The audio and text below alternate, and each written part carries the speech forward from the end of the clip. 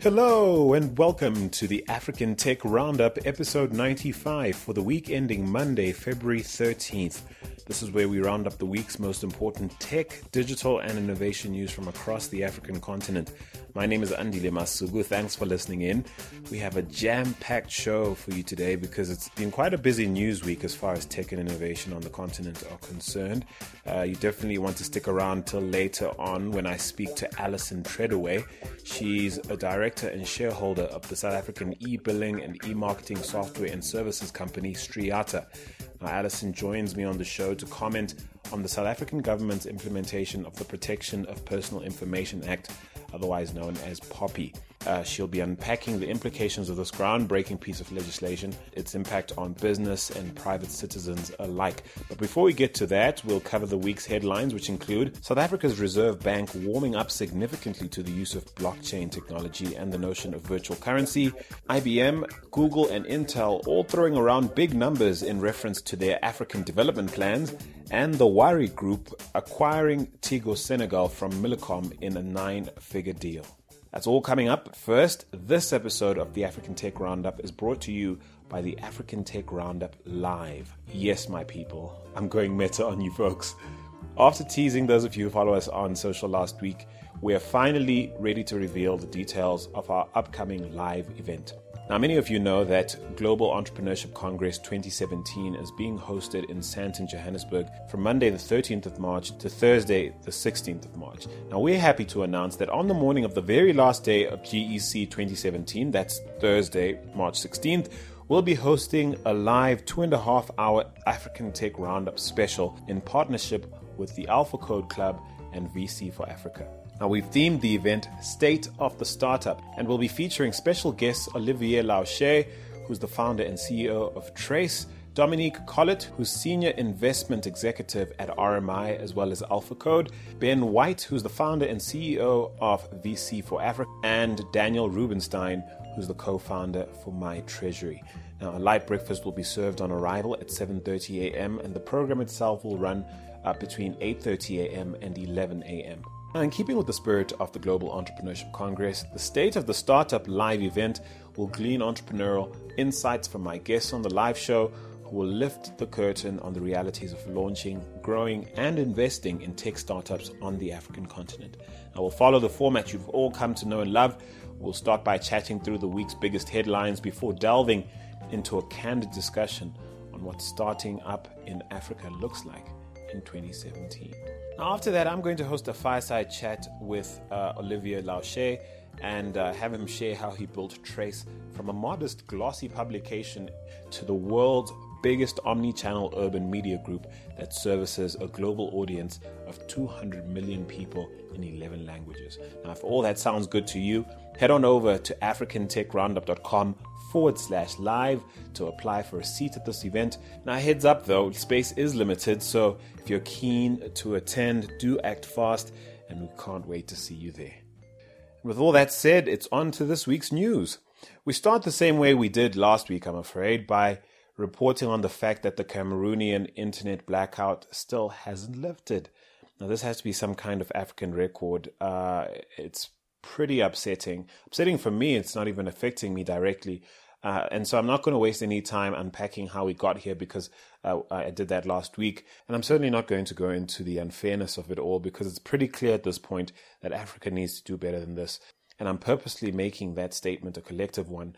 We're better than this, Africa. And so I'll leave it at that. Now, moving along, South Africa's Reserve Bank seems to be taking great pleasure in declaring its openness to virtual currency. So far, you might recall that only one African country on the continent has introduced a parallel virtual currency, and that's Tunisia with its e-dinar.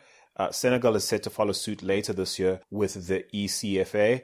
But the reserve banks of the continent's two largest economies, South Africa and Nigeria, couldn't have more dissimilar attitudes towards virtual currency. Now, Nigeria, on one hand, recently warned its financial institutions and citizens against using Bitcoin and other virtual currencies. Meanwhile, the Reserve Bank of South Africa has been running experiments using the distributed ledger system of the blockchain They've actually become the first central bank on the continent to successfully circulate a smart contract on a Ethereum blockchain-based private network that it set up for itself and other financial institutions. Now, reports are surfacing of senior Reserve Bank officials showing hope in the potential of blockchain-enabled currencies to promote convenience, inclusion, as well as lower transactional cost. And the bank has even gone as far as saying that they might be open to floating a blockchain-based digital version of the South African rand. Now, wouldn't that be something?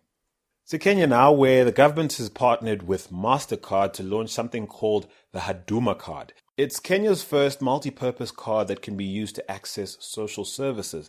Now, MasterCard won the tender to roll out these smart cards back in 2015 as part of the Huduma Kenya program, which leverages integrated technology platforms to provide Kenyans with access to various public services at service centers, as well as enable them to pay for the use of public infrastructure like public buses, for instance.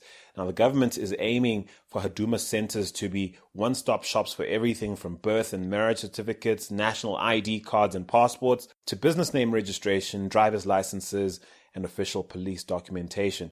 Now, I think I know what you're thinking. This could turn into a cybersecurity nightmare, right? Well, MasterCard is assuring Kenyans that their, quote, multi-layered approach to protecting payments will keep their data safe and ensure that, the integrity of the whole system. They're using EMV chip and PIN technology to help ensure safety even when a card is lost or stolen. But all in all, it's pretty convenient. I mean, once funds are loaded onto a prepaid card, cardholders can use the Huduma card to pay for goods and services in store, online, over the phone. They can withdraw cash from ATMs, and pretty much anywhere MasterCard is accepted locally or outside of Kenya, which is pretty dope. Now, people applying for this card don't need to go through a credit check. They don't even have to have a bank account. And apparently no bank charges are even charged when citizens apply to get these cards. And despite there being no information on what citizens actually get charged every time they use the card, I'm calling this a win for financial inclusion. I think it's interesting that the Kenyan government decided to go with plastic as opposed to, going mobile, given how big, mobile payments are in Kenya. That's definitely a huge coup for MasterCard, who, after they launched the Tukuze Agritech platform some weeks ago, and now this, definitely a good 2017 for MasterCard so far. To Zimbabwe now, where MasterCard has been trending for very different reasons, albeit not because of anything they did, but because EcoCash, which is Zimbabwe's largest mobile money service, well, they've announced another reduction in monthly transaction limits for MasterCard debit cards.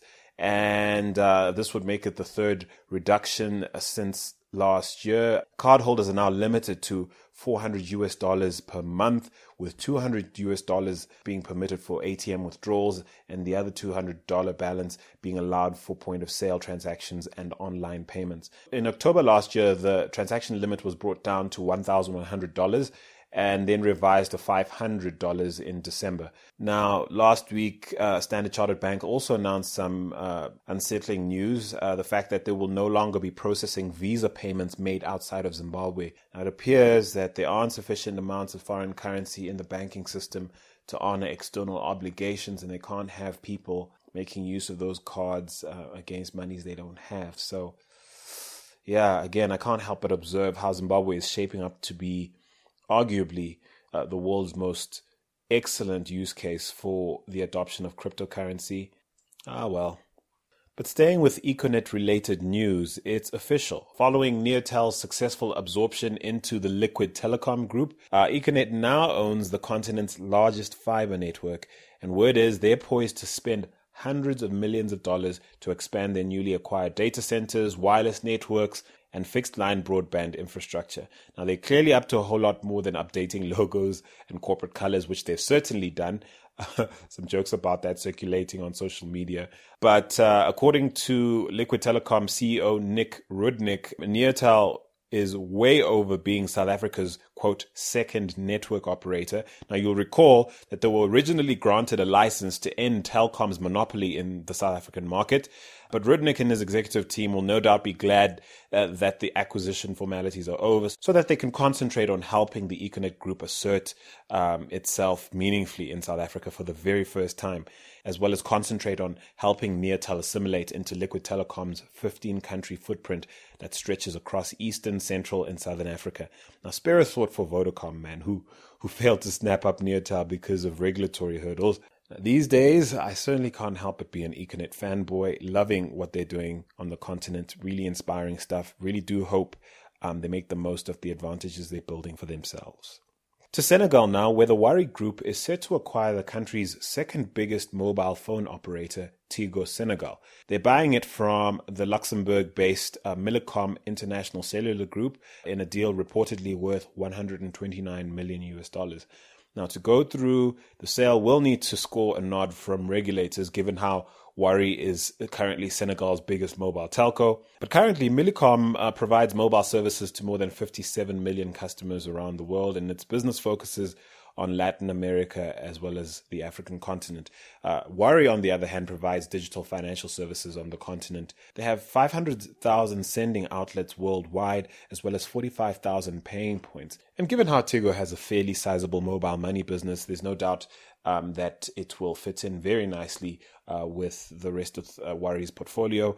And so what's interesting, though, is that Millicom joins Bharti Airtel on the divesting bandwagon. It does remain to be seen whether or not Senegalese regulators will permit the deal. We could very well have another Neotel Vodacom situation on our hands, where another buyer like, say, Orange, who we know is on the hunt for deals on the continent, could just swoop in and buy Tigo right under Wari's nose because of competitive issues.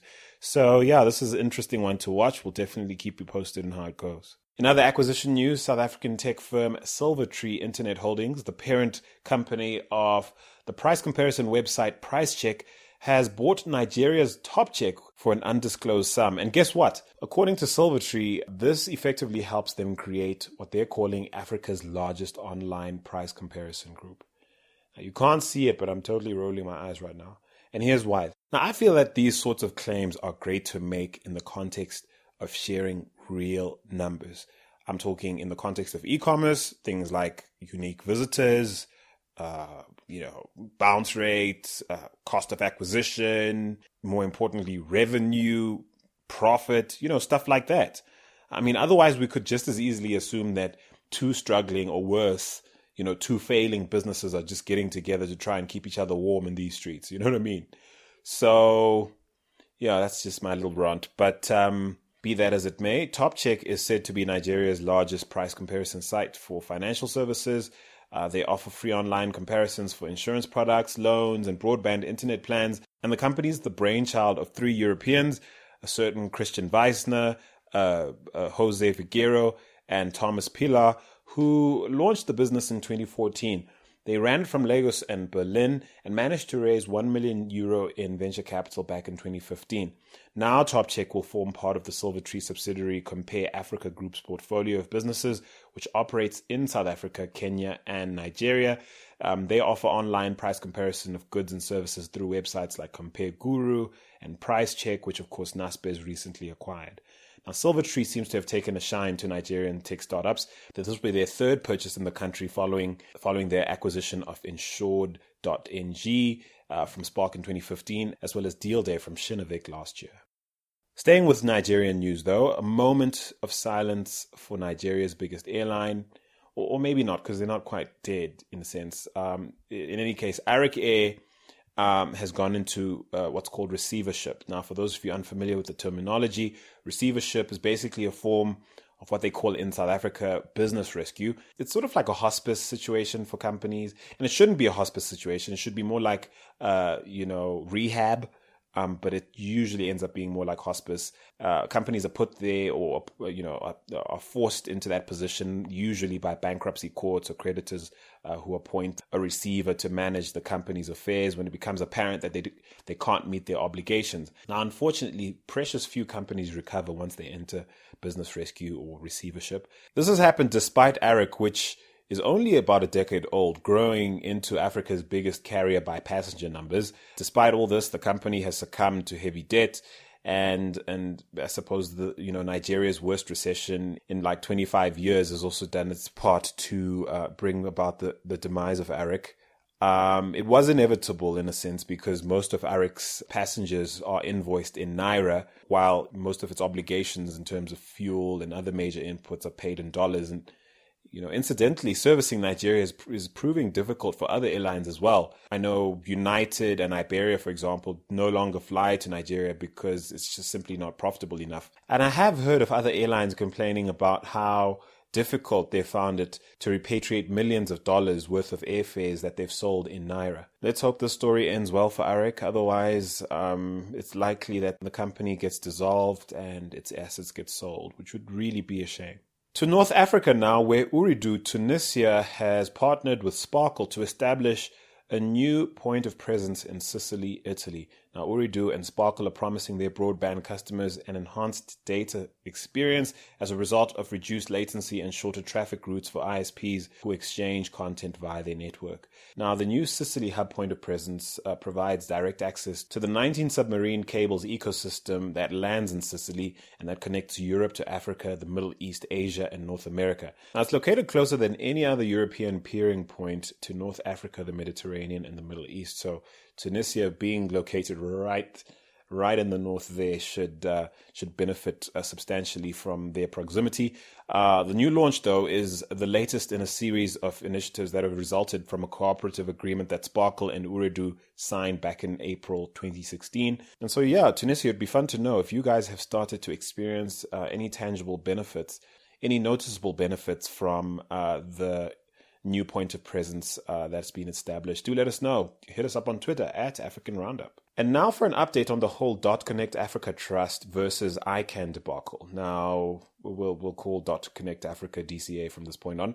DCA has now lost its second motion to stop ICANN delegating the .Africa general top-level domain. Now, this follows their application being denied by a California Superior Court last week. Now, DCA's first motion for preliminary injunction was denied by the Superior Court in December 2016. ICANN, or the Internet Corporation for Assigned Names and Numbers, they've since declared their intent to delegate the .Africa GTLD to the ZA Central Registry, which currently administers the .co.za and the .org.za top-level domains. ICANN is claiming that the judge found that the covenant not to sue found in the new GTLD applicant guidebook is enforceable, and that the judge cited some federal district court order in the Ruby Glen LLC versus ICANN matter as a precedent. Now, that's the most straightforward part of the ruling. There's much more to why the judge dismissed DCA's claims against ICANN for fraud and unfair business practices, but I don't want to bore you to death, or myself for that matter. So the bottom line is, barring DCA seeking some other form of legal relief, the .Africa GTLD does seem all set to become a thing. But given how long this back and forth has gone for, I'm still not holding my breath. So let's see what happens. To South Africa now, where following the MTN Group announcing a massive annual loss that many of us saw coming, rumor has it that the company is now trying to shake off the horrendous year they've had by acquiring a 49% stake in the government-owned Iranian ISP Iranian.net. Now, MTN is looking to muscle into that territory and take full advantage of the fact that US-led sanctions against Iran have been set aside. MTN already owns a 49% stake in the mobile carrier Irancell. They've quietly started repatriating some of the $1 billion that was stuck in Iran during the international embargo.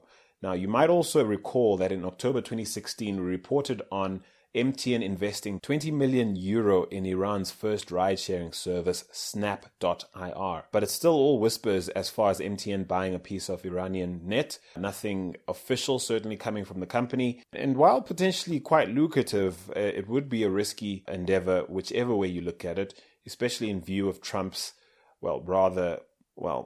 unpredictable, let's say, presidential antics. It could very well turn out to be a very bad idea for MTN indeed. However, as soon as we know more than we currently do, we'll definitely pass it on. Now, for a few more South African items before we round things off with some international news. Perhaps let's start with how the South African investment firm Investec has quietly become a major funding partner to rooftop solar startups in the US. Now, Investec is responsible for lending $880 million to rooftop solar developers and financiers in 2016 alone.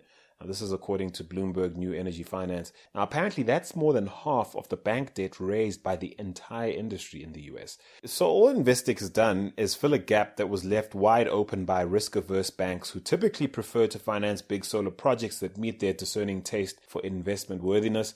Basically, banks who are not terribly concerned about meeting the rather specific needs of the rooftop solar business, which works by signing up thousands of individuals who enter into contracts with energy companies based on having good credit scores. Now, in order to meet these needs, Investec has had to facilitate fairly sophisticated structured finance arrangements, and that's required a significant amount of organizational will and foresight to see through. And so hats off to Investec for not waiting for some mobile telco or some other startup to waltz in and do what banks are supposed to do for everybody, which is help make things happen. My thing is, I don't know when the financial industry will ever learn that it doesn't pay to only invest time and energy in landing the big, obvious, bankable business. It's taken an African financial services business to help Americans finance solar panels on their homes. I can't possibly be the only one who sees the irony in that.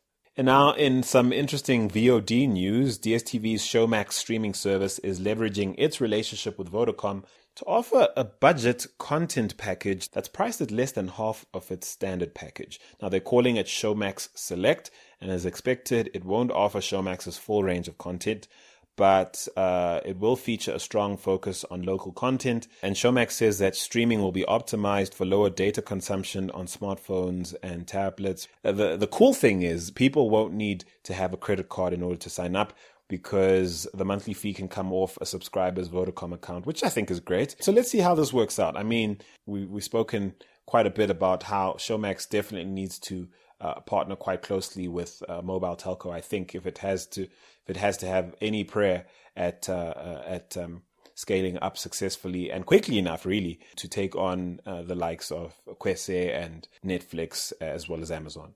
So let's see how this works out for them.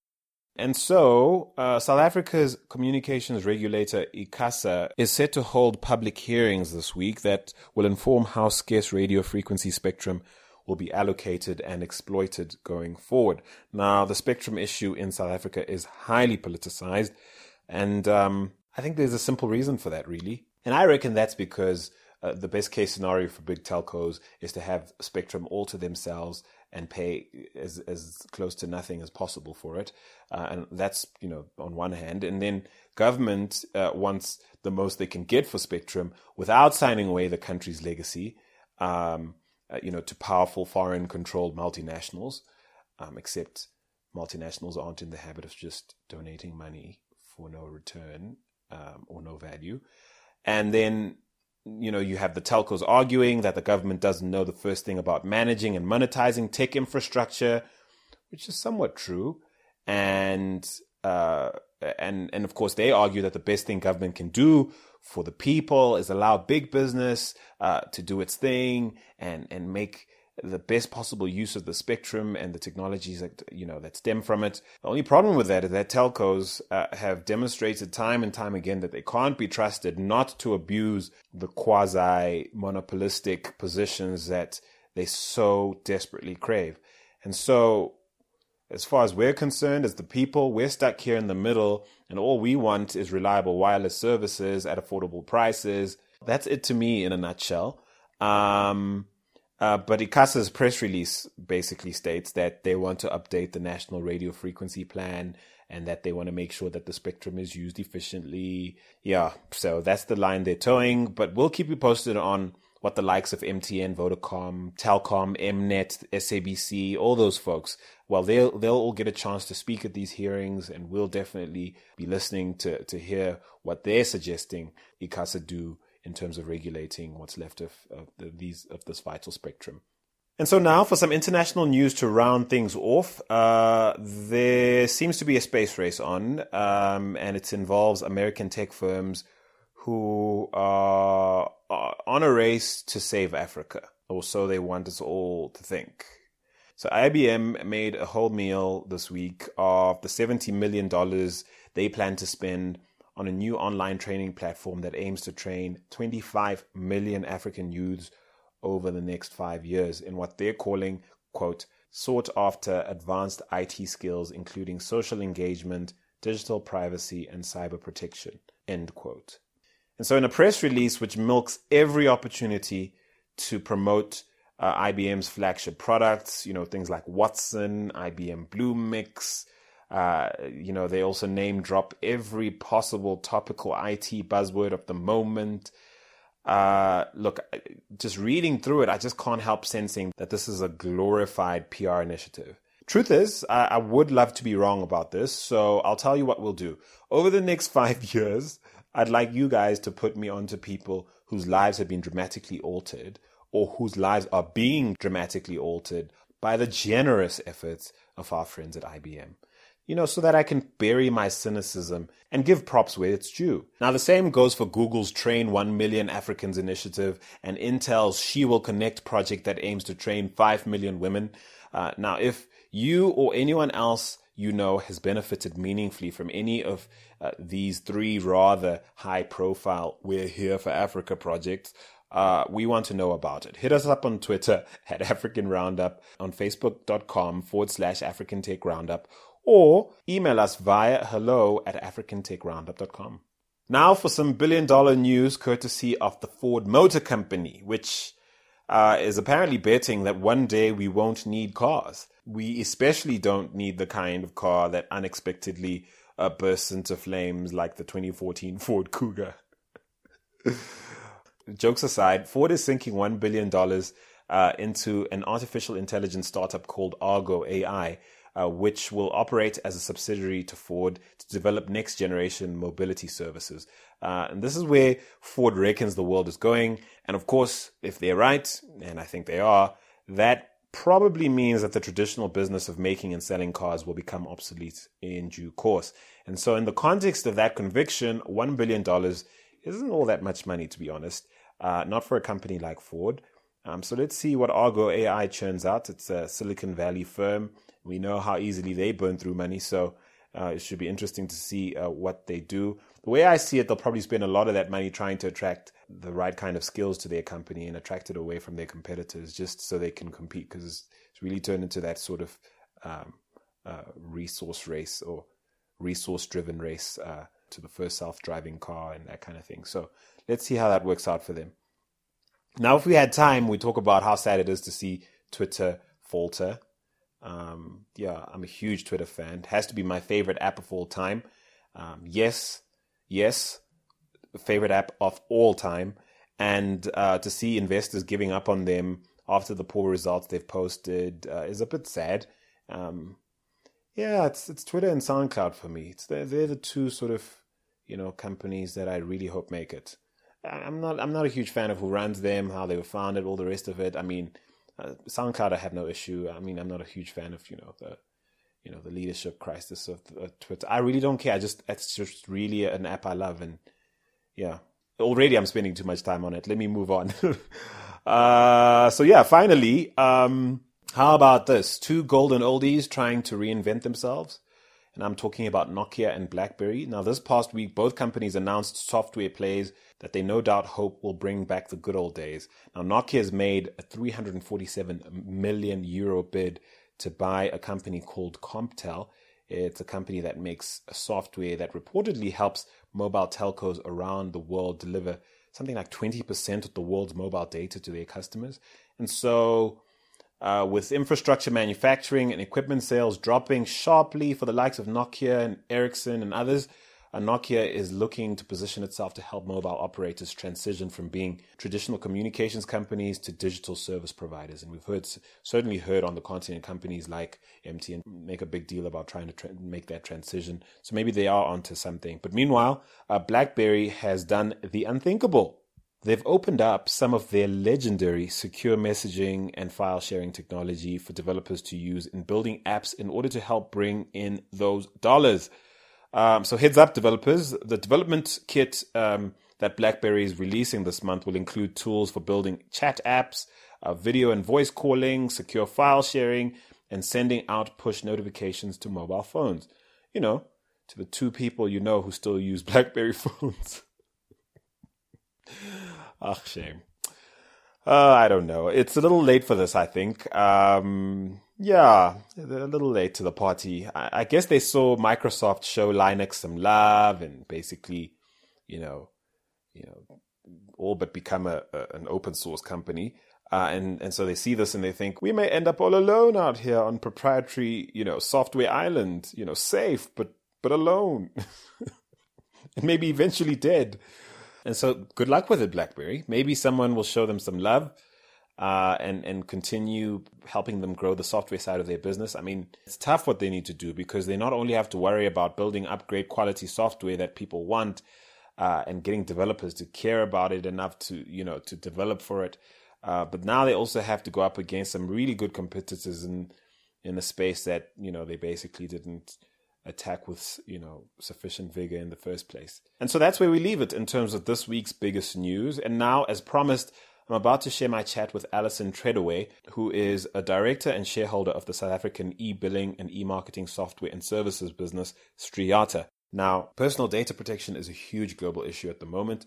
And in the past on the show, I've had guests like Dr. Bukhosi Marivate unpack the importance of African nations drafting legislation to protect citizens from exploitation. And so, yeah, we've definitely delved into these issues. But now Alison joins me on the show to comment on how South Africa is poised to try and do just that, protect its citizens through the implementation of the Protection of Personal Information Act, aka POPI. Now, she'll be unpacking the implications of this groundbreaking piece of legislation, its implication on business as well as private citizens, and she'll be highlighting some of the pain points that other African countries will no doubt seek to be addressing through laws of their own. So take a listen. And so on the surface, it sounds like we're talking about something that's South Africa specific, but if you think about all our listeners living in other parts of the continent and around the world who are looking to interact with the continent and use South Africa as a gateway or perhaps grow from, other geographic regions into South Africa, many of our listeners being, digital businesses that aren't necessarily, don't necessarily have, brick and mortar presence here in South Africa. What are some of the things that some of our listeners in that position ought to be thinking about with regards to this law? Well, right up front, once this law is in place and the compliance period, which we believe will be a grace period of about 12 months, once that is up and everyone now theoretically complies, it makes South Africa a very attractive place to do business with from outside South Africa, and I'll tell you why. For example, your laws in the UK, which our laws are modeled on, require that if you're going to do business with an organization in a different territory, that organization must be located somewhere which has equal or better data protection laws. Now, we don't, at this stage, have that. So if we have a UK company, theoretically, passing data to a company in South Africa, that UK company might have a problem if there's an issue. Once the act is in place, then South Africa becomes almost a safe haven that territories with those kinds of data privacy laws are able to do business with us much easier. So that's a really positive development. That's number one. Number two, POPI does have some obligations around data transfer. So, for example, if you're going to gather data in South Africa and you're going to take that data and you're going to house it on a server outside of South Africa, there are obligations around that. You can't simply do it. Our laws allow, or our legislation will allow, that we can house that data in an equal or better data privacy territory. So that's okay. So, for example, the UK is equal or better, Germany certainly equal or better. But if you want to go to the low-cost areas and house your data there so that you can reduce your cost of operation, POPI is going to require that you have jumped through quite a few hoops before you can actually do that. So those companies now that are hosting data overseas and are pulling it back to South Africa to process and hosting it back on those servers overseas to store, they're going to need to look at that whether they can get those processes to comply. And that compliance has to do with permissions. They may have to ask permission to take my data as Alison Treadaway and house it outside of the country. And so let's talk about how this will be regulated. I know in December of last year, the information regulator was inducted. And what should we all expect in as far as these laws being policed as soon as they're enacted? Well, there's a lot of rumors. I don't think there's been really an announcement that I have seen. But the information regulator has been appointed. There's a chairperson, there's 2 permanent people, there's 2 part-time people. So that is now in place. That body needs to announce the enactment date. So they need to get that, I assume, approved by Parliament President, and then that enactment date is set in stone, and then they need to announce the grace period. So that grace period, whether it's 12 months, 24 months, it seems to be generally accepted to be 12 months. That grace period is up. Then that information regulator has certain duties that they can carry out against organizations that haven't complied. And then it's a developing scenario. So, for example, as soon as that period is over, if there is a breach, that breach will then be measured, and the response to that breach will be measured against the POPI Act. As it stands now, that breach will be measured against general industry best practice.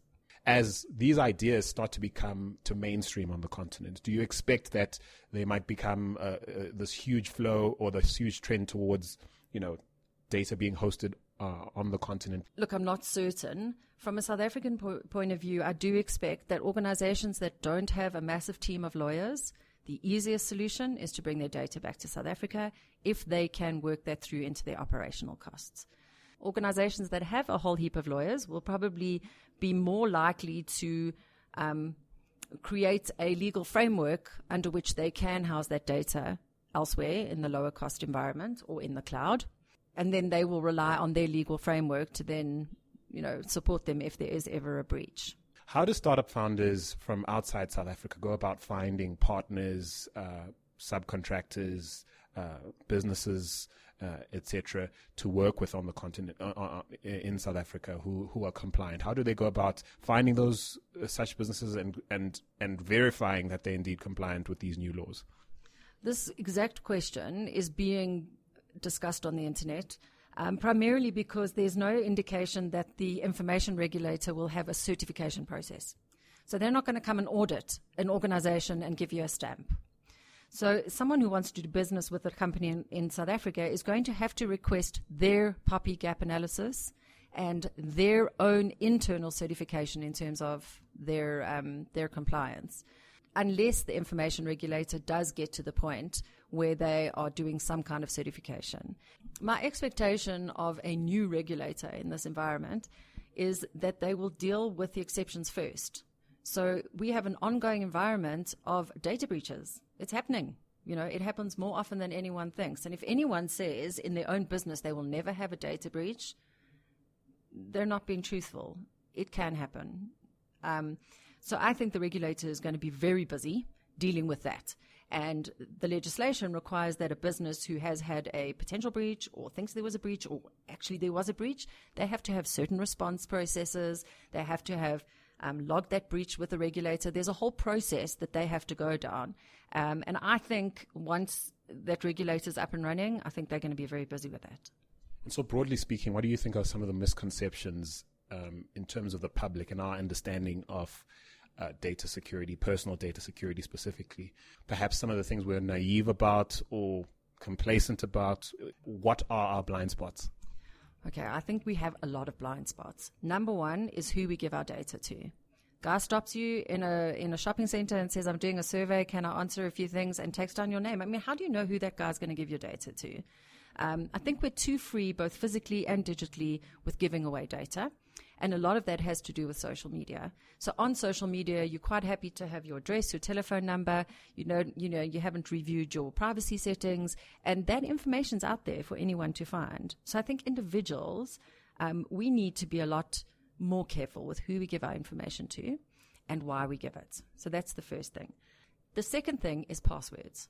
Right. So a lot of data is stolen from these large organizations who have big databases with data that we've provided them. And because someone has been lax about their own personal security, that's whether it's a password into a social media organization, a password onto your machine, a password onto a server at an organization, if you always follow a very strict password protocol, change your password. It can never be weak. It shouldn't be password 1234 or your name and your birth date. It needs to be something that someone could not guess programmatically. And I think if everyone just becomes a lot stricter about their own personal password security, that would go a long way to making it much more difficult for someone to find and to exploit your personal data. And in the third instance, I think people don't really understand what rights the Protection of Personal Information Act is going to give them as a consumer. It gives them a bunch of rights to control their own data, insofar as they could phone up their service provider and say, I want to know where you got my data, what data you're holding on me, is it correct? And I don't think that you need to be storing my mother's maiden name because it's not relevant to what you need my data for.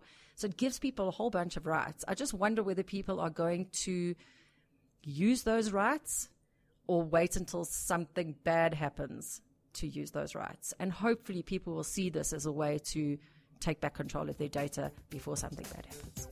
Many, many thanks to Alison Treadaway for making the time to be on the show. To listen to the full conversation I had with Alison, do head to africantechroundup.com and then go ahead and click on Quick Tech Chats on the main menu. And of course, many thanks to Alpha Code and VC for Africa, because they're of course powering the upcoming African Tech Roundup live event happening in Sandton, Johannesburg on the morning of Thursday, March 16th. For all the details on the event and to apply to attend, do head straight to africantechroundup.com/live. That's africantechroundup.com/live. So that's it for this week. Thank you so much for joining me. There's a lot to get through today. Look forward to having you join me again. But for now, I'm Andile Masuku. Until next time, do take care, Africa.